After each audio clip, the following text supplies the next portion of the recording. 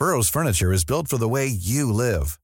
From ensuring easy assembly and disassembly to honoring highly requested new colors for their award-winning seating, they always have their customers in mind. Their modular seating is made out of durable materials to last and grow with you. And with Burrow, you always get fast, free shipping. Get up to 60% off during Burrow's Memorial Day sale at burrow.com/ACAST. That's burrow.com/ACAST.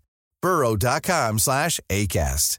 Hi, I'm Daniel, founder of Pretty Litter. Did you know cats tend to hide symptoms of sickness and pain? I learned this the hard way after losing my cat, Gingy. So I created Pretty Litter, a health monitoring litter that helps detect early signs of illness by changing colors, saving you money and potentially your cat's life. Pretty Litter is veterinarian developed, and it's the easiest way to keep tabs on your fur baby's health right at home. Go to prettylitter.com and use code ACAST for 20% off your first order and a free cat toy. Terms and conditions apply. See site for details. Hiring for your small business? If you're not looking for professionals on LinkedIn, you're looking in the wrong place. That's like looking for your car keys in a fish tank. LinkedIn helps you hire professionals you can't find anywhere else, even those who aren't actively searching for a new job but might be open to the perfect role. In a given month, over 70% of LinkedIn users don't even visit other leading job sites. So start looking in the right place. With LinkedIn, you can hire professionals like a professional. Post your free job on linkedin.com/people today.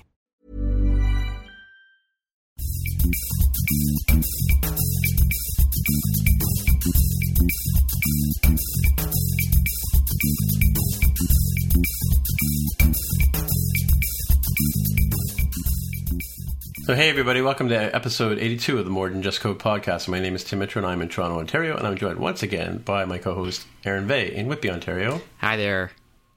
And we're also joined by our other co-host in Seattle, Washington, Jaime Lopez. How's it going? And Mark is unfortunately not with us today. And Tammy and Greg are already having fun at RWDevCon. Right on. Well, let's take it from the top here. We got some follow-up. It says FU, even if it has a question mark.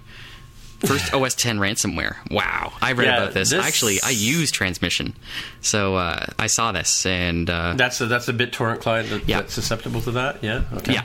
So apparently what happened is there was a update that happened, and I believe there's kind of two channels that you have of getting this version of Transmission that was compromised with this malware. One way to get it, of course, is if you already have Transmission installed and you get an auto-update notification. There's an internal auto-update process. If you do it through there, then you're fine. The version of 2.9.0 of Transmission that you got from that source was okay. But if you went to the website to download it, I'm not comfortable. I don't know what the details are, but apparently the version that was available from the website that you download directly, maybe through a CDN or some other mechanism, that version was compromised. And the malware that was included as part of that package was a sort of time-locked payload of software that would randomize the data on your hard drive and give you a ransom message that if you do not pay a certain amount of money to a certain party, you would not get your data back. Right. And so this is ransomware. So the reason why I marked it as follow-up with a question mark was that I have talked about, and I think we've talked about, you're a fan of Neil Stephenson's writing, I know, Aaron, right? Yes. Have you read ReamD? Yes. Yeah, so you're aware that the main plot line in that is that ransomware. This virus that was being passed around was ransomware and being paid through like sort of a World of Warcraft kind of. That's right. With a digital currency, but I mentioned it on the show like either 2 episodes or whatever ago, and then ironically this thing shows up as an actual real life potential issue for people. That is true, and if you're into Neil Stephenson, the book you want is Cryptonomicon. The rest of his corpus is not as good. Have you read ReamD? I thought ReamD was fairly up to date in terms of its story. It was farcical, of course, but yeah. Well, it was fine. But in terms of like, is this a good book or not? Is my Cryptonomicon is far and away has a shoulder above that. Yeah. But the rest of his corpus, I've not been nearly as impressed with the rest of his stuff as I have been with Cryptonomicon, including ReamD and his most recent one, 7 Eves, which I wasn't thrilled about that. I didn't finish it, and I think you told me you gave me the spoiler, which allowed me to not finish reading it, which I was glad for. So angry that I wrote a blog post about it. So yes, that's right. I remember. Yeah. So my other favorite book by him is a nonfiction piece. Well, it's sort of it's an editorial, if you will, called "In the Beginning Was the Command Line." Right. I had to buy. I was at MIT in the library, and I figured, or in the bookstore, I had to buy a book from Harvard. Right. So I hope I said Harvard right. Links in the show notes for this.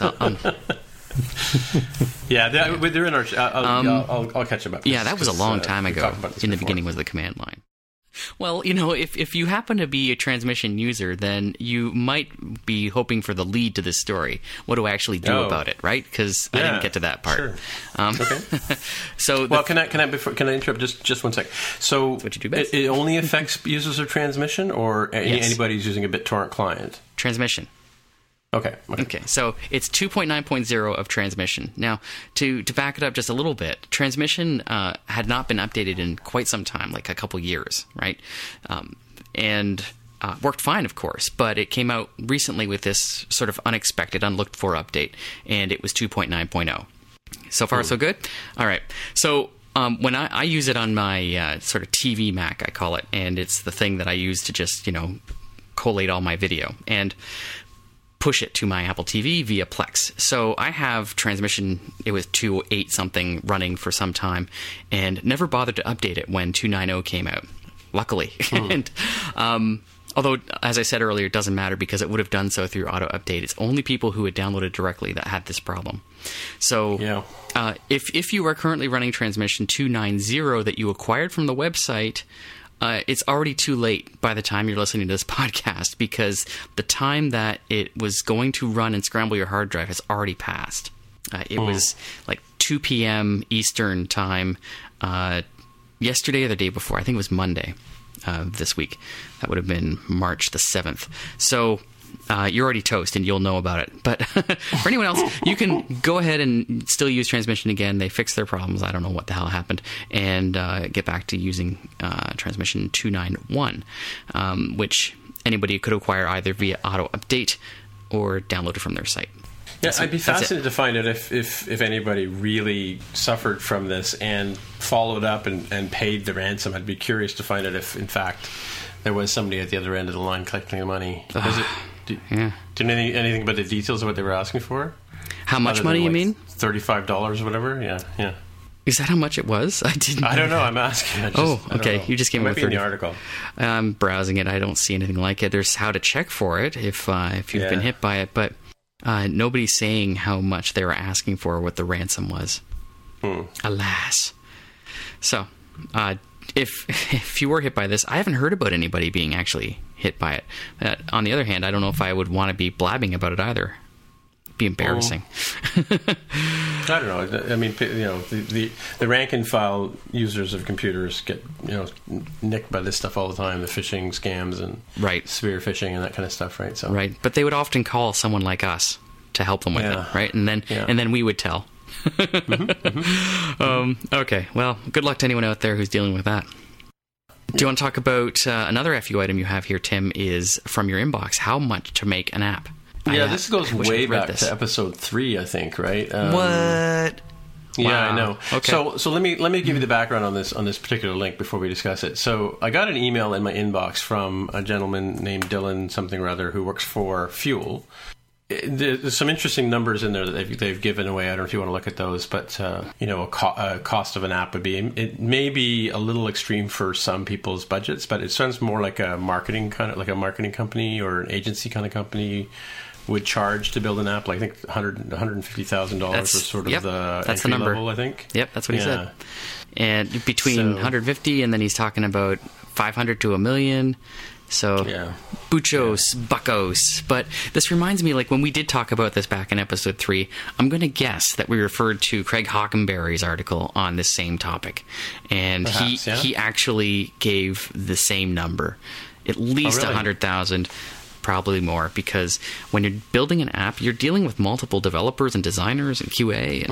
And you could hire a single developer to do it. And goodness knows, I have been one such.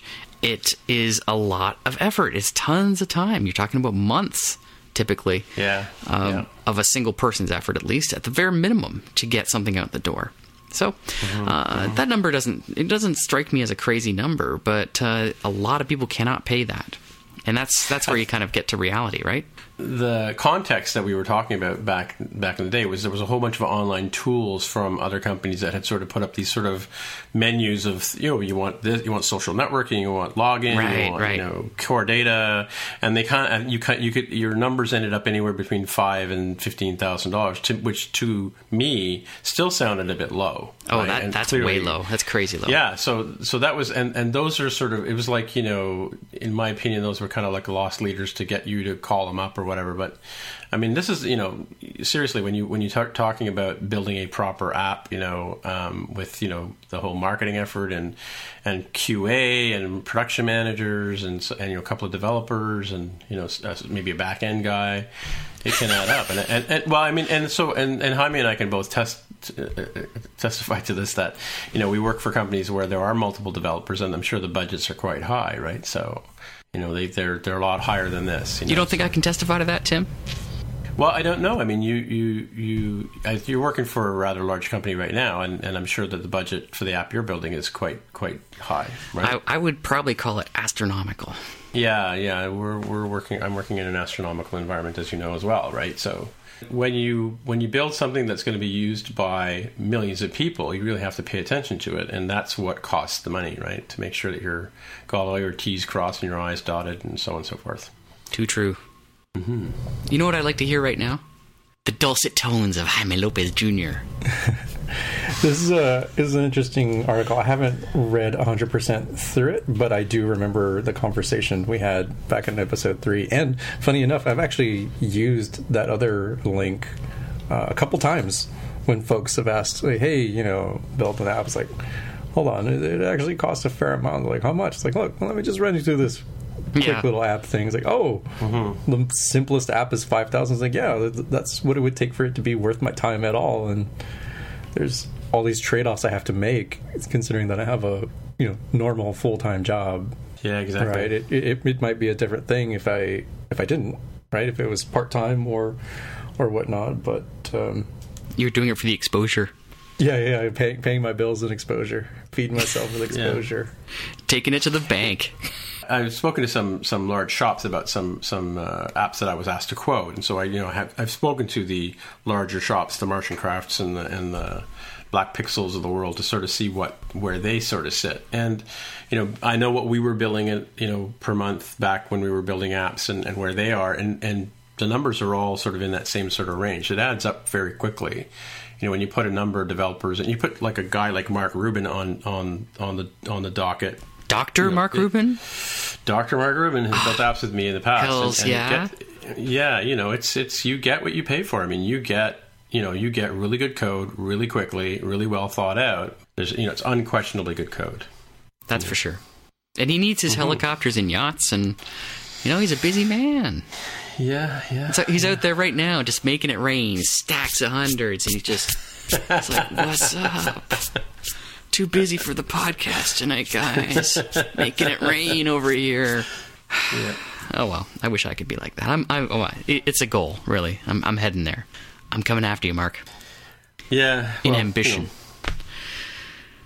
Okay, good. All right, moving on. I'm in a peculiar mood this evening. So, I had going away. I could not be more delighted. You heard last week's talk where Greg and I were sort of talking about our change in philosophy in terms of wanting to be indie developers, getting more down to the comfortable side of having a steady paycheck. And that was very interesting. And Tammy had a thing or two to say about that too, where she was not on board with you two on that one so much. Yeah. Well, yeah. I got to. I'm with her on this. I honestly don't. I don't get that. I mean, everyone's their own person. You can do whatever you like. No. See, the thing is, I'm just saying that I would have a really hard time settling down and buying into a single company for the long haul. And so as I listened to you and Greg talk, and I was like pouring one out for you two, metaphorically on the beach, sitting on the beach, pouring one out for you. It's kind of sad. Well, you have to take it in context, right? No, I don't. I'm the single sole breadwinner of my family, so I have to basically make sure that I've got all my things covered, right? So okay. Am I not in the same boat as the sole breadwinner of you Cheve? Are, exactly. I am. You are, but your decision to work remotely and more power to you. I mean, I think more and more people should be able to work remotely. More power. That's the way it should be going. Like I said, most of the people on our Window team are all remote workers too. So, some of us go into offices. There's a number of them, but a lot of guys are remote. They work out of their houses, and of course, right. I wish Greg were here. Because I wanted to ask him as he was speaking on the show last week, and he was talking about. He said who he was working for, right? So I'm pretty sure he did. Yes, he did. Yeah. Facebook. Yes. Right. Yes. Okay. Because I do now remember the whole part where you asked him what he was going to be working on, and he didn't know because that's their process. Yes. But I'm curious to know whether he went in there and did some kind of program interview type thing of the stuff that Nightmares are made, as we've spoken about in the past on the show. Yes, I do recall him telling me some of the stuff that he had to do. I wouldn't necessarily call it nightmarish. It would be nightmarish for you and I, Aaron, but it probably wasn't for Greg. Of course, what I mean. Be that as it may. Oh, let me ask you a question, Jaime Lopez Jr., if I may, because you're hiring developers, are you not? That is correct. What kind of gauntlet do you put them through, you inhuman developer monster? What are you doing? I mean, it's as close to an actual working environment as it can possibly be. So it's a pair programming environment, and it's a test driven environment. So we've got a nice setup, double monitors, double keyboards, double mouse. Room we use is nice and quiet. It's got a window, so you can kind of get a little bit of fresh air if you need to, and sunlight when possible, and a whiteboard. So it's sitting through and working through an actual problem. It's not one that we would necessarily need to solve, but it's less artificial than invert a bee tree while standing upside down and throwing your voice across the room, sort of thing. While entertaining this monkey. Right. And it's a real collaborative thing, right? There are several solutions. The spec is sort of intentionally vague, and so we've worked together. It's like, hey, look, what would we do if it was this case? Well, let's ignore that case and just know that it's a known issue, or let's collapse the problem set down to something that's achievable in this time frame that we have. So that's at least sort of like the first cut. Yeah, that's sort of like a 1 hour type thing that I will do with a candidate and sort of figure out where we feel about things, and then if things go well, then we have sort of a more extended one where we test other realistic aspects of let's make you use the actual tools. Let's we've got access to the internet. You want to Google something, you want to check out something in Stack Overflow, by all means, that's what we would actually do, or ask me, right? And it seems to work out pretty well. Wow, so it is a very extensive process then. It's a lot. It's a lot shorter than some processes I've been involved with. I mean, you're talking, probably some sort of easy chat, 30 minutes to an hour, coffee or something. That's before it even gets to me, right? That's sort of our my boss, right, the CTO, talking about things, and then getting a grasp of where the candidate fits, and that's part of the first part of the funnel. And then you have kind of an option, if there's a lot of open source code or we happen to really know who this candidate is, we might skip the 1 hour pairing session. But you would still have, about 3 hours of 3 individual interviews, pairing, and one sort of more designing, like software design kind of thing, like an architecture type bit. So that part gets more whiteboard, but it's not the right code on a whiteboard. It's more like, well, how would we architect this system to do something? Yeah. How would we design this given some sort of notional spec? Wild. That sounds very interesting. I guess my question was, what happens... I got a couple questions. Okay, so first question is, and I think Tim hinted at this as well, do you pair program in the job? That's correct. Okay. So you're always pair programming with someone? Not always, but I'd say it's 4 to 6 hours out of an 8-hour day. Wow. No, see, I couldn't handle that. I'm out. Okay, so my second question is how you're still looking? You're actively looking right now? That's correct, and the process just started, not too long ago, so we don't have a ton of data on things. All right, I was kind of curious to know, like, how many people you have in that funnel, and what percentage kind of makes it through. I was curious to know about that. Oh, that's a good question. I'll ask my boss about that, because there's only the part of the funnel that I see that gets to me, right? So right. I wonder if like 90% of them get splatted against the screen before they even show up in your doorstep. I mean, you would definitely want that to be as close to 1-to-1 as possible. Like we find a person and we hire a person, and they're a great person to contribute once they actually come on here, and it's a great fit for both them and us.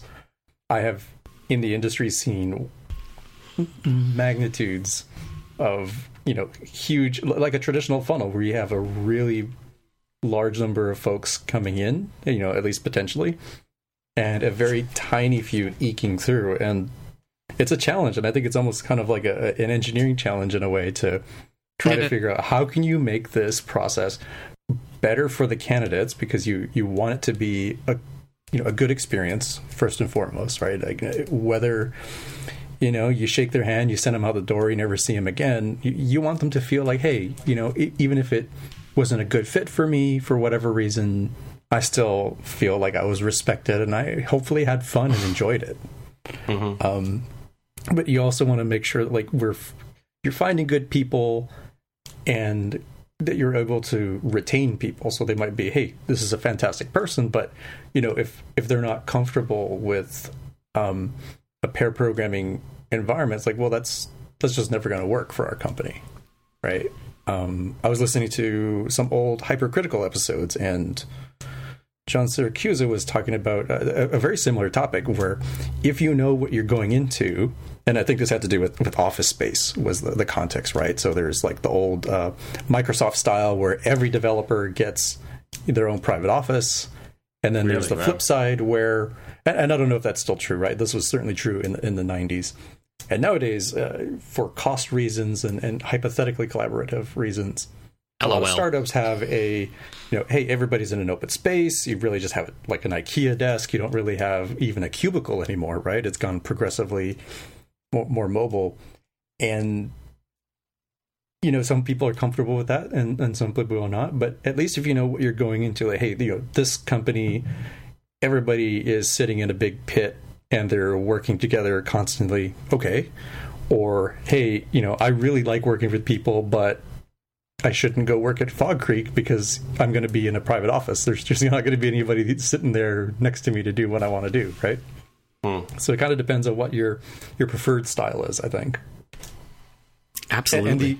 And the interview process we have, I think, hopefully, has done a pretty good job of making sure that people know what they're getting into, right? Like we described to them the fact that, hey, like this is going to be a pair programming environment, and as well as the interview. And if I think we've probably had a couple folks that said, yeah, that's not for me. It's like, well, okay, that's fine. Sure. I mean, no harm, no foul. If that's not for you, it's not for you, right? We had an after show one evening where, because I've been doing a lot of interviewing too, and it's been interesting to sort of take my style of interviewing and marry it up with what I've been put through myself in the last 18 months or so. And so Mark and Jaime and I were talking about, how we should prepare stuff and have people phone screen before they come in to talk about tech, as it were, right? So we have a variety of questions. We'll ask them about why they want to join the organization, and we'll also go down, the iOS route, and we'll ask them some questions about, Objective-C, and I always throw in some Swift because I do hope that we, get to do more and more Swift as we go forward, right? Sort of get an idea of where people are comfortable with. And you get a good sense of what people are. And then we do a code review session where we put some code up on the board on a computer, and we don't use a whiteboard, but we basically go through the code and ask them to describe what they see, right? So, and you get a good sense from people in terms of how deep their coding goes. Some guys are really poor on the on the verbal questions kind of stuff, because they're not really sure what you're really asking them, because you're asking a very loose question, but when you put them in front of code, sometimes you can see things that they couldn't describe in verbal terms that they can see in the code. That comes out much better. So I think the whole process, we've talked about this many times, Javi and I have talked about it at length, on the fact that the whole way that we interview people in tech, I mean, we as an industry, is broken, because we try, because HR kind of wants to have these cookie cutter sort of questions they can ask people, and it makes it difficult to sort of, weed out the ones who are the good book learners versus the ones who are actually good on their feet, right? So that is all true. Okay, Jaime, one more question. Sure. Now, I am painfully introverted, and so the thought of pair programming really freaks me out. The idea of being on, as it were, sitting beside another developer working on a project. I understand the putative benefits of improved productivity when you have someone to continually bounce ideas off of. So that makes total sense to me. I get that. As long as you consider these developers to be sort of set pieces that you put in place and not actual people like me. So could you sell me on the idea of pair programming if you are someone like me, introverted and losing energy by the minute as I'm sitting beside someone working? Yeah, so I think, well, for one, it would depend on, how extreme that is. And I don't know if folks are aware of this, but I am definitely an introverted person where, sure, I can go out, I can make a presentation, I can be very salesy. Obviously, I'm here in a podcast, I do all sorts of other things, but, I don't gain energy, unlike some of my extroverted friends. I don't gain energy from the attention, nor do I gain energy from the group. It actually starts, draining away from me, which is what I'm hearing from you now, right? So, true. Depending on where that level is, I think it can be sort of a managed thing, right? So as I mentioned, out of an 8-hour day, you're not going to spend all 8 hours actually pairing. That's just, for one, a little rough, because it's kind of a very intense sort of environment, right? There's no real time to hey, let me take 5 minutes here to look at Twitter. Oh no, there went an hour, right? Yeah. You're kind of on your game a lot more, which is where I think some of the productivity comes from, for sure. But it's also something that even I find somewhat draining. So you kind of want to break it up a little bit, right? You want to have, I would say, no more than a 4-hour block. Certainly, that should be really easy to do, because you started in the morning, you could stop at lunch. Right after lunch, you can stop at the end of the day. And probably having natural things like a bio break. After you've been going maybe an hour or two, you might want to have a little bit of a coffee break, or just stretch and walk around, separate, go check email or Twitter or something for 5 minutes, just to kind of refresh your mind, step away, and then come back to it. Do you find that the person that you're pairing with makes a big difference? You got to be able to really trust that person, right?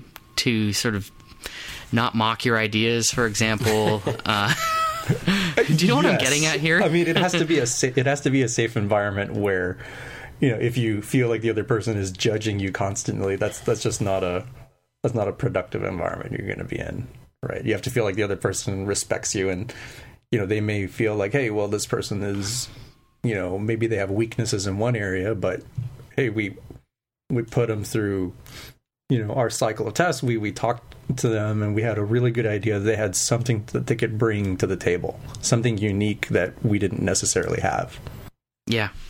And obviously you have to do it in person too, right? That's the big thing. It's an on-site activity.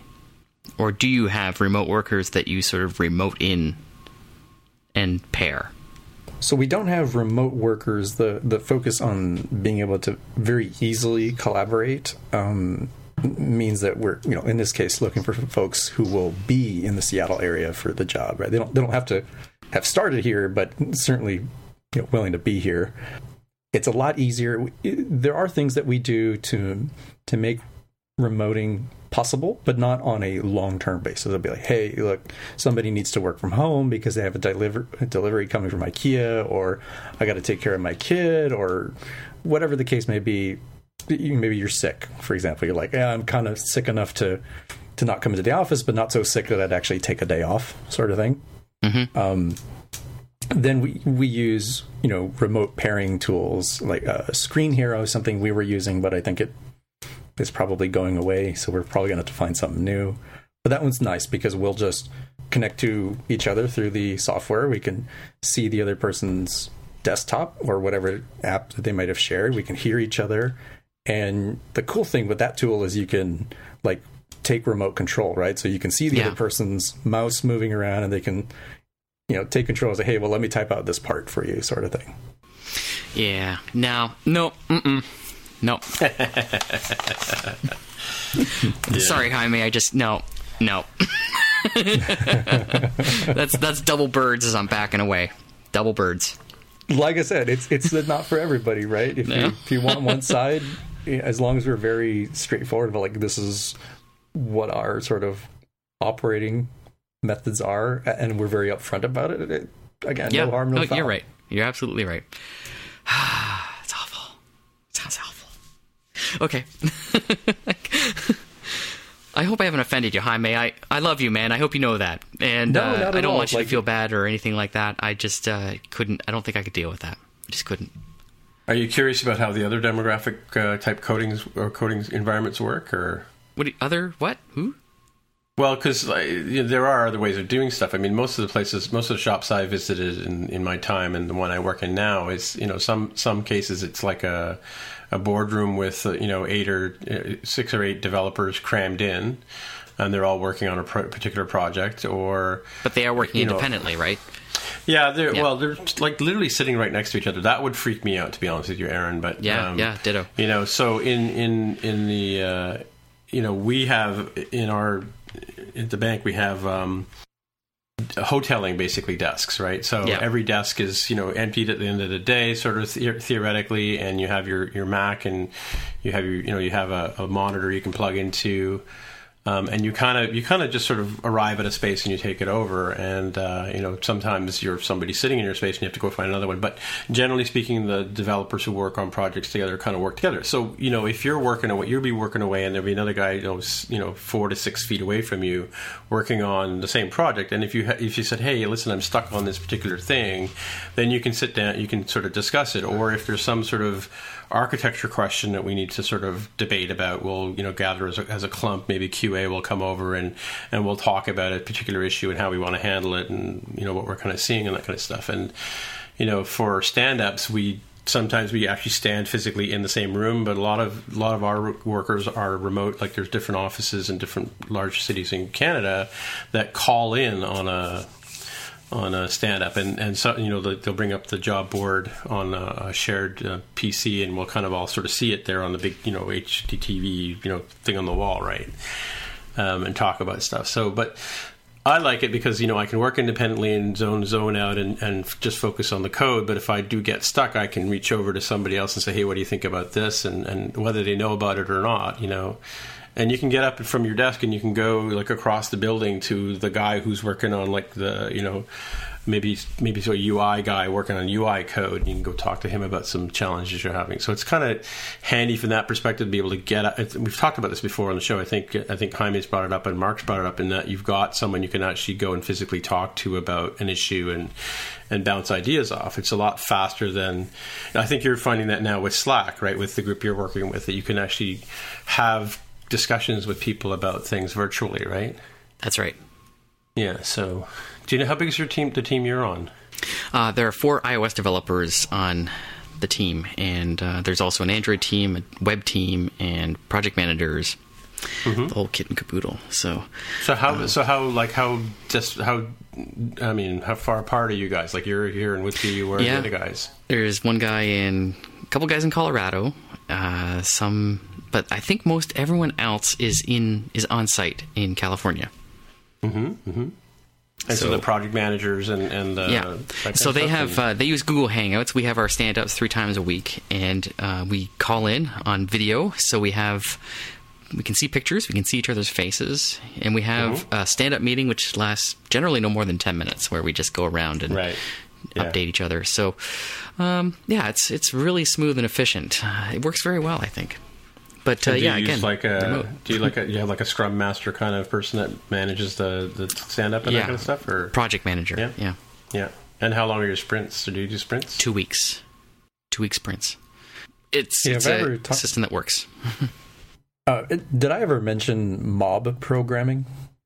No. I don't think so. Does that not come up? Is that where people sit on Aaron and they program? No. Like this, Aaron. I think if you don't feel comfortable with like a pair programming one, I know that mob programming is even less for you. Fantastic! Tell me more. But it was an interesting thing. We experimented with it. We found some pros and cons. The real basic idea is you have a mob, like an actual group of people trying to knock out something, right? Whatever. If you're in an agile with Scrum environment, you take your number one story and you get all the parties that are involved. So let's use a mobile app as an example. You get your front end developers, your back end developers, your product manager or product owner, depending on your environment, and you're there as a group. There's a singular keyboard, and there's a couple of projectors ideally, so everybody can see what's going on. You're just there, you're hammering that thing out, right? I'm having a panic attack. It was an intense day. It was totally necessary. Somebody get him a paper bag. Go ahead. It has a lot of benefits, and you trade off, right? You can be very strict and have like a 10 to 15 minute timer where whoever the driver is, you swap out as soon as things go. But it's almost like pair programming on steroids, where you're getting constant feedback that's making the code better, so you kind of really don't need code review, as even you would do less of in a pair programming environment, right? Like, well, you've already found these issues, you've already made sure that things were going to make sense.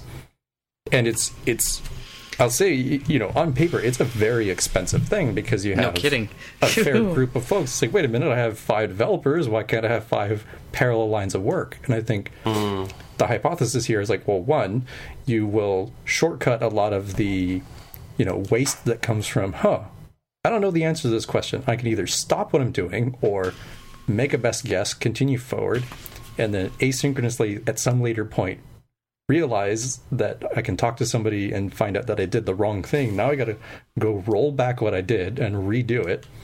You can reduce scope or clarify questions with your product manager, for example, because they're there to say, hey, don't worry about that. That'll be in v.next. Don't worry about that. We'll take care of that in 5 years. Or, oh, hey, whoa. I actually do want you to take care of that case. Okay, well, great. It's good we didn't deliver effectively broken software because we had somebody to say this was super important, even though it wasn't called out anywhere. But my God, I mean, there must be huge gaps where there are certain people on that team that have no purpose for being there, right? Well, ideally, that are just going to sit there and watch you type, watch you program. Ideally, you would feel like you have a safe environment where you're free to come and go as you leave, like in this scheme. It doesn't really work otherwise, right? Like the main focus is, delivering like the right information at the right time in the right way.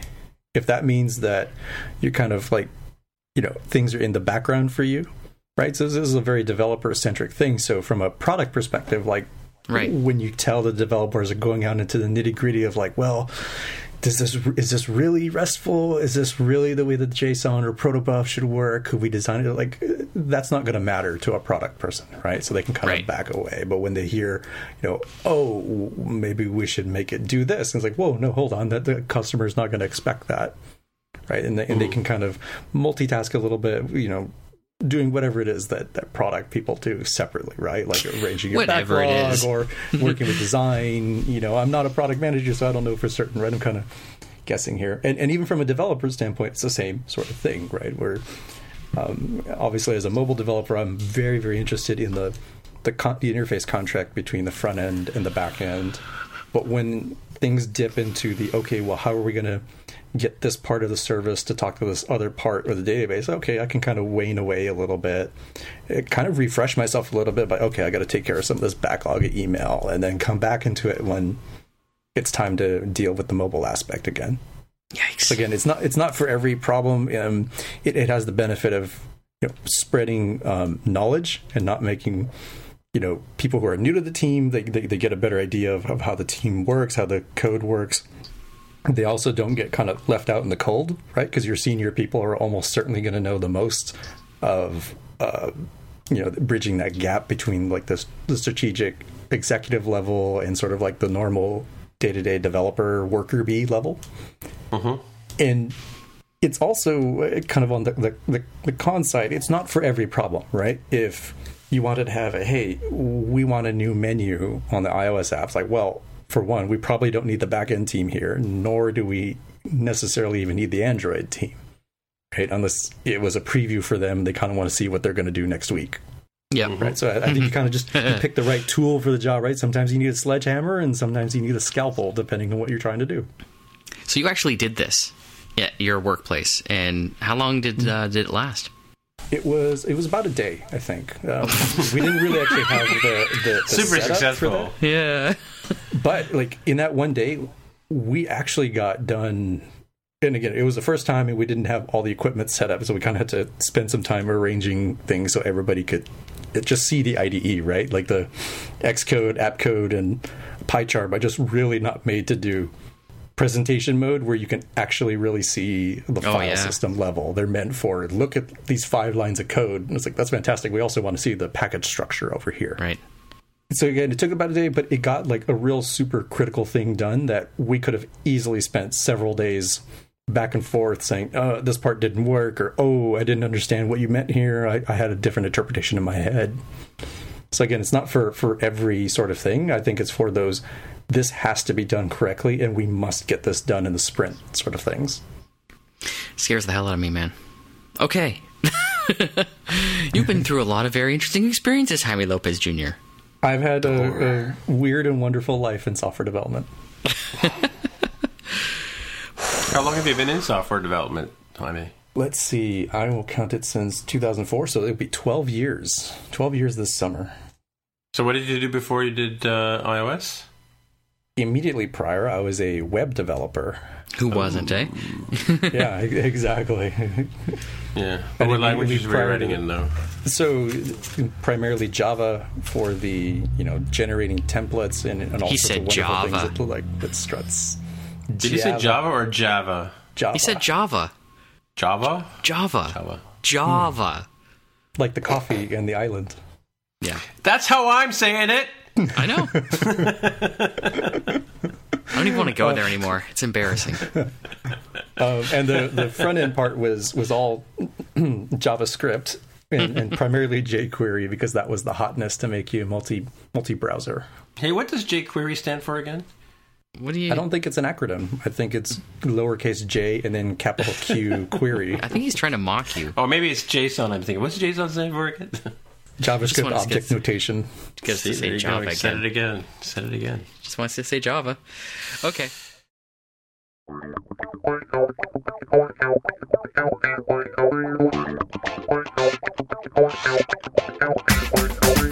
Make your plans now to come to Nashville, Tennessee and attend the best tech conference being held this year. Indie DevStock isn't just about learning the latest Apple frameworks or how to program in Swift. Indie DevStock is about making connections. Our speakers will share their stories, experiences, and ideas with you. Through their words, you'll gain a better understanding of the challenges indies face and, more importantly, how to overcome them. It doesn't matter if you're currently a successful indie developer, just starting out, or trying to decide if going indie is right for you. We're all in this together. In addition to the inspiration talks, you'll also have an opportunity to attend hands-on tech talks to help level up your skills. During this 2-day event, not only will you get to experience Southern hospitality at its finest, but you'll also get to hear some of the best live music around while enjoying all Nashville has to offer. For more information and to buy your ticket, go to www.indiedevstock.com. We hope to see you there.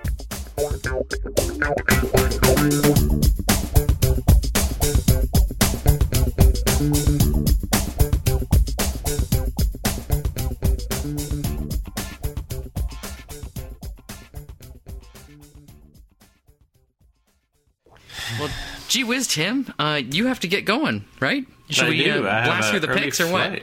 Yeah, we should. How early is your flight? Sorry. It's 6:45. Holy Mackinac.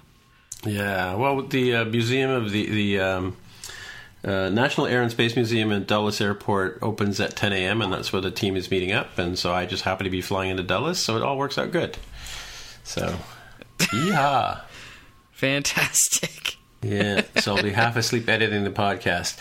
All right, so let's go around the table like we usually do and see if anybody has any picks, and we'll stop at Aaron Bay, and we'll see if he has a pick. We got to really change our shtick, you know that? Okay, you will stop behind me a little bit. No, that's not what I mean. Oh, never mind. I'll do my pick. So I just this week ordered and received a brand new book. And it's actually made out of paper. I'm holding it in my hand. It's real, baby. It's as real as a heart attack. And it's written by the Windows guy? I don't know. Who is the Windows guy? John Hoffman. It is John Hoffman. He's the Windows guy? I don't think it's the same guy. You know? I don't know. No. Let me see. Like, I've got... It says he's been developing... I'm thinking John Hodgman. Sorry, I got the John Hodgman. Sorry. All right, fine. My bad.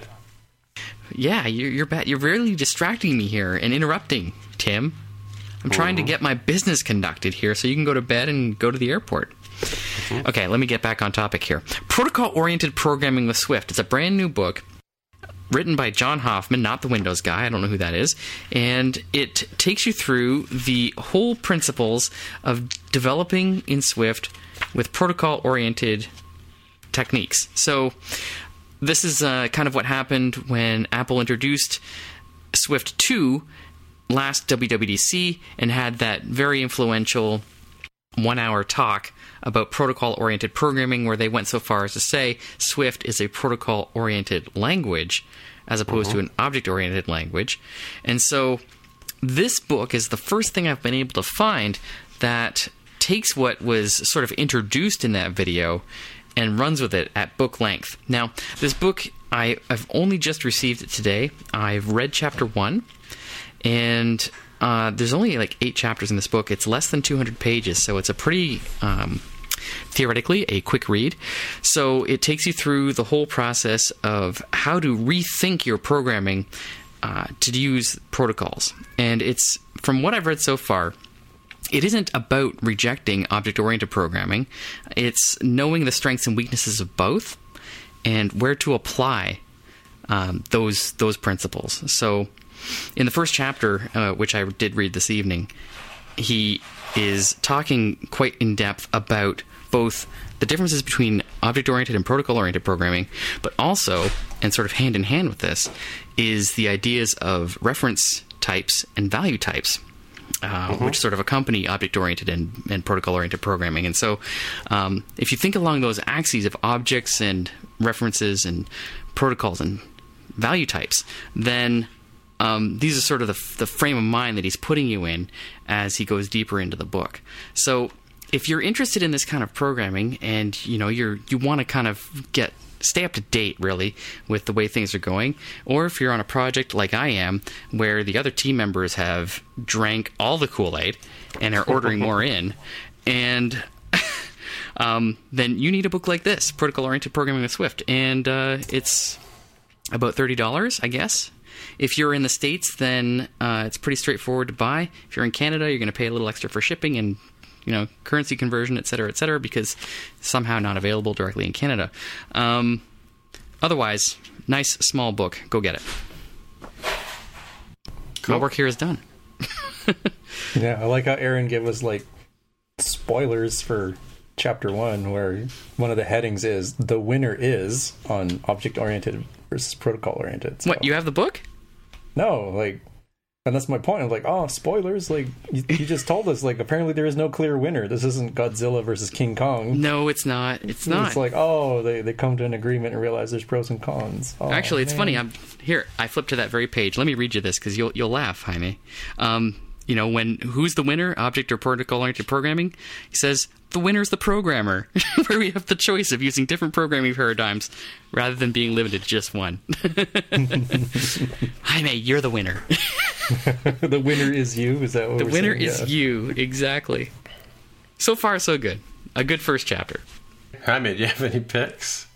I do, and it's an article, a blog post on Medium by DHH, the creator of Ruby on Rails. David Hennemeyer Hansen. Sorry? David Hennemeyer Hansen. Wow, that is really fast. Yes, that is correct. 37 signals and Basecamp are probably other bits of his work that you happen to know. Huh. In this case, it's an article about the majestic monolith. So what is that? Well, let's think about where people have been talking about software design or system design, right? Right now, everything is all about microservices, right? So monolith was sort of like the old way. You had one big giant web application, let's say here as an example, for your back end, and it just did everything from touching the database to logging people in to saving favorites and so on and so forth. And there was a change away from that, kind of very similarly like object-oriented programming and protocol-oriented programming, where people say, whoa, hold on, I need to have massive scale. If one part of my overall service goes down, I want to still be able to service people, right? So if you're Netflix, for example, and I've actually seen this myself, they have a very heavily microservice oriented piece where, logging on, for example, is one service. Finding your recommendations is another service, and finding your playlist is a different service, and finding your favorite items that you've saved for later sort of thing is like a totally different service. And if any one of those goes down, and I've personally seen this as I'm using my Roku, I'm like, how come I don't have any of the items that I saved? Oh, well, at least I could still browse and watch videos, right? Like the service continued to function. It wasn't like, whoops, we got to bring down the entirety of Netflix because the favoriting system is broken. So that's kind of the case here. The basic idea is that most people have sort of decided like, oh, monolith, that's old, that's for old cranky people. That's not what we want to do. That's crazy. That's caveman talk. Microservices is worth it. If you're not using a microservice, by golly, you're brain dead. And this article takes a totally different take where it's like, well, hold on. Distributed computing is really hard. And if you don't have the kind of problems that distributed computing is intended to solve, then you're really just making a lot of pain for yourself for being trendy and sexy. So he takes Basecamp as an example of the majestic monolith where they sort of intentionally kept things together as one discrete piece that is easy to revamp and move forward without having to have huge coordination pieces like, oh my gosh, are we going to use HTTP? Is it JSON? Is it protobufs? Like, for heaven's sakes, we just want to be able to get the user's name here so we can display it on this page. Right? It's kind of the gist of the article. The article is really good. It describes how, they got a small team, they have things available on multiple platforms, and they've been very successful, right, as a company. So kind of the same flavor of this episode of like, kind of depends what kind of tool you need. So, don't just follow blindly like, the majestic monolith or microservices or protocol-oriented programming or object-oriented programming, functional programming. Learn them all if you can, ideally. Like, that just makes you more well-rounded. It's like knowing, more cultures or more languages or having more skills in like, hey, I can do music and I can do, athletics, all sorts of things to just be like a better person, right? In this case, more practically, I think you can be a better developer by saying, well, hold on, let's think critically. Are we having the same kind of problems that Netflix is? Maybe. Or not really, or actually probably totally, not. Yes, right? Like Amazon and Netflix have very similar problems. They have huge scale. A startup that is just like trying to get something off the ground for MVP, somebody who might come by and say, oh my gosh, $5,000 for an app. It's like, well, you really probably don't need microservices, right? Like, you need something very simple that you can get off the ground and see if you can get some funding. Very different kind of problem. It's awesome. I've been a big follower of David Henner Hansen for many, many years, obviously, since the advent of Rails. And that's his example case, really. Like, so they built Basecamp. Basecamp was originally the instigator of the Ruby on Rails web framework. So it was built with Rails, and Basecamp... Sorry, I'll put it around. Rails was built with Basecamp, so they go hand in hand. So this is like the number one use case for web application frameworks. And he's a very smart guy. I totally agree with what he's saying. There's just no way that microservices make sense for anybody but the largest people. And so I love it. Good. Go. I also like his little illustration here at the beginning. And it's a 6-minute read according to... Well, they would know because everybody reads at the same pace. Yeah, of course. Yeah. All right, I don't have a pick this week. Attaboy, Tim. You're getting on a My plane. pick is RWDeadCon. Attaboy. Is it in Washington, D.C.? It's actually across the Potomac. It's in Alexandria, which is right where, just literally across the river. So, all right. I think it's kind of like, what's kind of like Hull and Ottawa. You know how they're kind of connected, but they're not really connected. It's all Gatineau now, Tim. Get with the program. Is it all Gatineau? Really? Yeah. I've never been to the district. I really misheard that because I thought you said Holland, like the Netherlands. He said Hull, and Quebec. Ottawa. Yes. Yeah, I've never been to Washington, D.C. I would love to go. I hope you get the chance to see the wonderful museums they have there. Okay, Tim, let's button her up. You got to go to bed. Yeah. So, hey, Aaron. If people want to get a hold of you on the interweb, what would they do and how would they do that? Oh, my God. What a great question. I never saw that coming, but I can recover and tell you to go to twitter.com/AaronVay, and you can learn all you can about me. Alrighty then. And Jaime, if people want to find you on the interwebs, where do they look? On Twitter as @DevWithTheHair. Once again, my name is Timitra. I am TIMMITRA on Twitter, and that's probably the best way to get a hold of me. And that's it. We'll see you guys next week. Goodbye. Goodbye. Bye. You've just experienced the More Than Just Code podcast. If you want to find out more about the show, you can visit the More Than Just Code website at mtjc.fm. There you'll find a summary and show notes of each episode. We list links to the items that we talk about on the show, picks for the episode, as well as links to the apps on the App Store. If you like the podcast, please leave a comment on the website and write a review on iTunes. If you're listening on Overcast, go ahead and press the recommend button. It really helps others find out about the show. You can also follow the show on Twitter at MTJC_podcast. If you'd like to support the show, you can pledge any amount on patreon.com/MTJC. Thanks again for listening.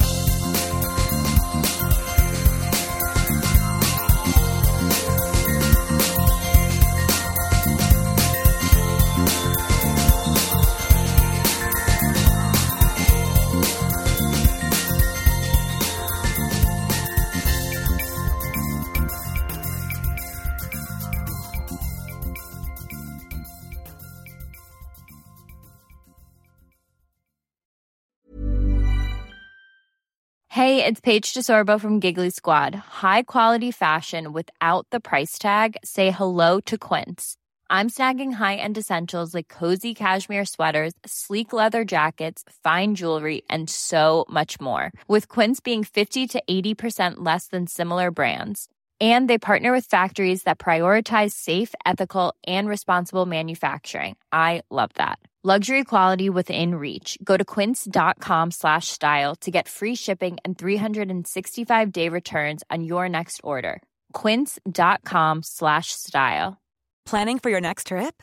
Elevate your travel style with Quince. Quince has all the jet-setting essentials you'll want for your next getaway, like European linen, premium luggage options, buttery soft Italian leather bags, and so much more. And is all priced at 50 to 80% less than similar brands. Plus, Quince only works with factories that use safe and ethical manufacturing practices. Pack your bags with high-quality essentials you'll be wearing for vacations to come with Quince. Go to quince.com/pack for free shipping and 365-day returns.